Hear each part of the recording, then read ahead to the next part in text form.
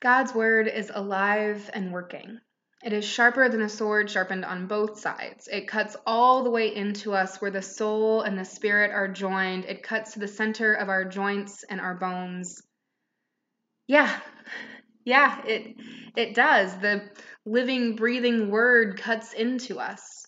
The word of God is filled with life and love and grace and mercy, that good news word that breathes into us life and hope and peace. But sometimes God's word cuts into us in the way that words cut like swords. Most of the time for me, it feels like God's promises of grace and love, but more often than I'd like, the word cuts deep.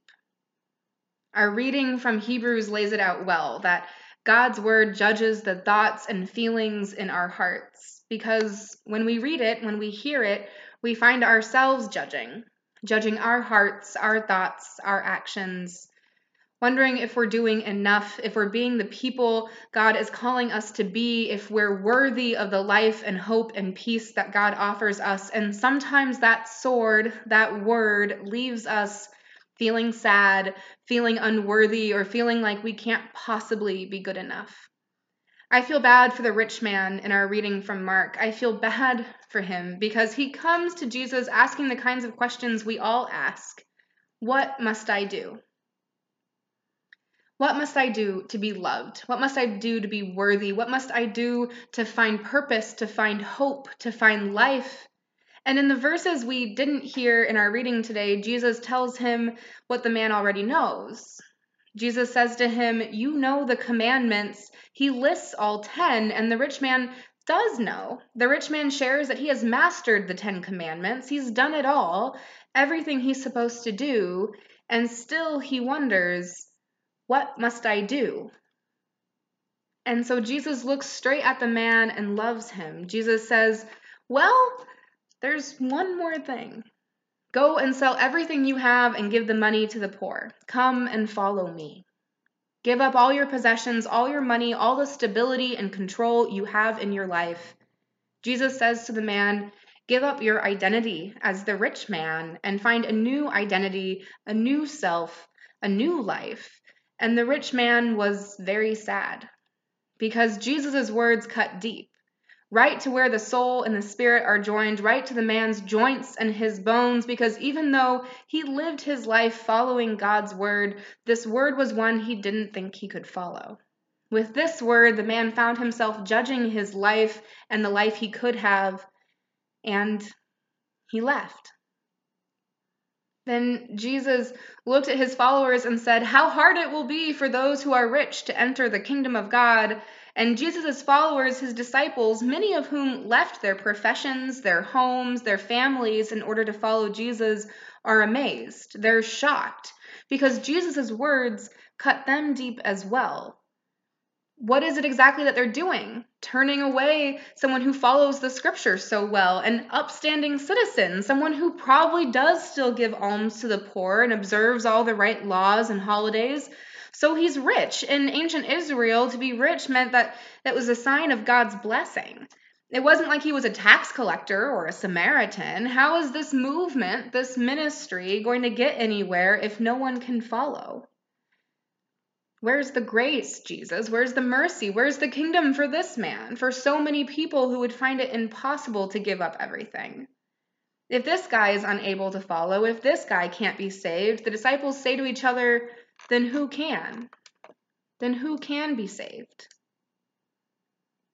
I don't know about you, but these words from Jesus, this living, working word of God, cuts me pretty deep.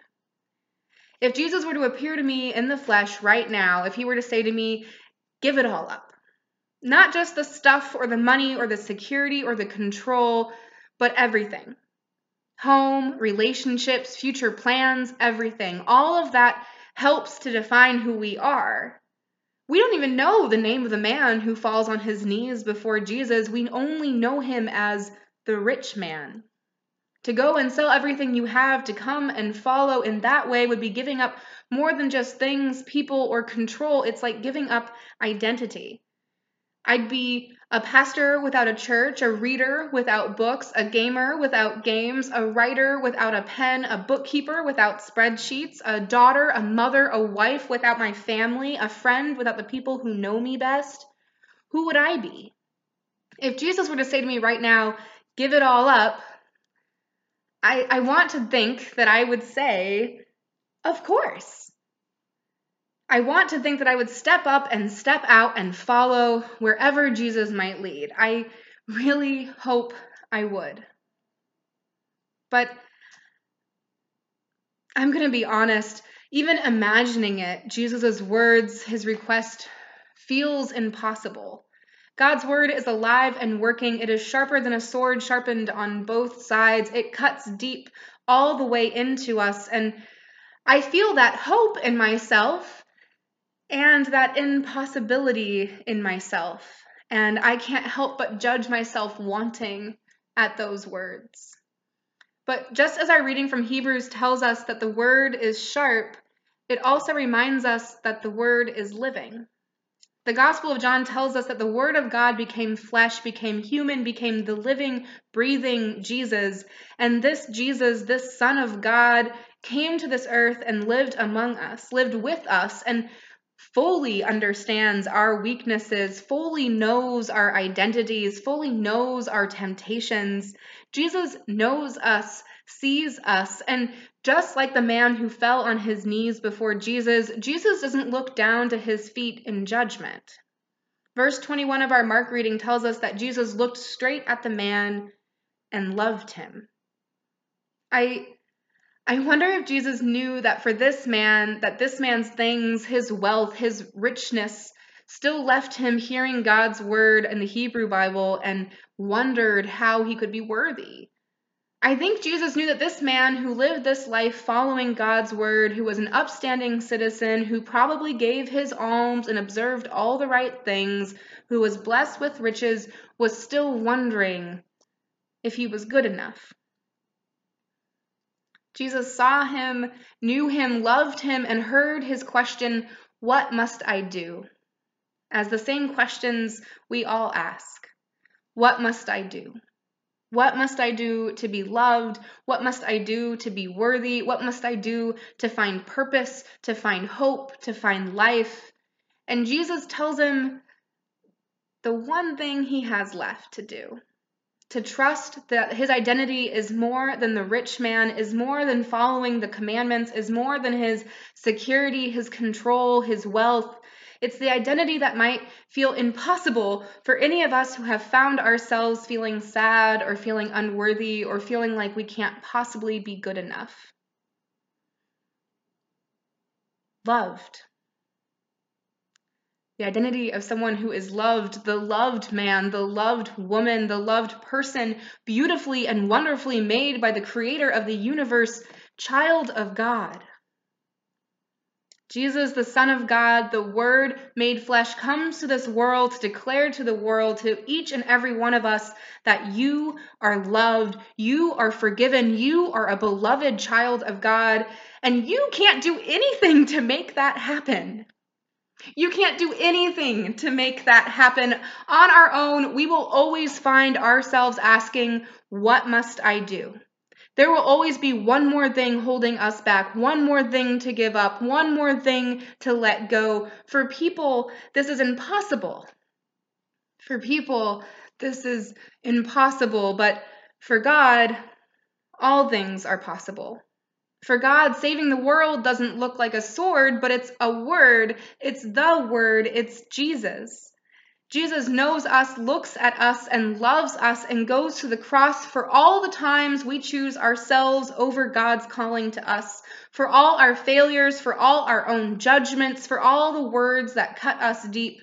Jesus dies on that cross to promise us this grace, this love, this new identity as children of God. For God, all things are possible. Jesus rises from the dead to promise this hope, this new life in him, the life that never ends in Jesus. From Hebrews, let us then feel free to come before God's throne. Here there is grace. We can receive mercy and grace to help us when we need it, so that when we find ourselves living out of fear or judgment, Christ's mercy and grace free us to live in this new life in Jesus, a life not asking, what must I do, but instead, what can I do? So that we can ask God, free and confident in the grace we have been given, what can I do? What promises can I make? What gifts can I bring? What hope and love and mercy can I share in this world?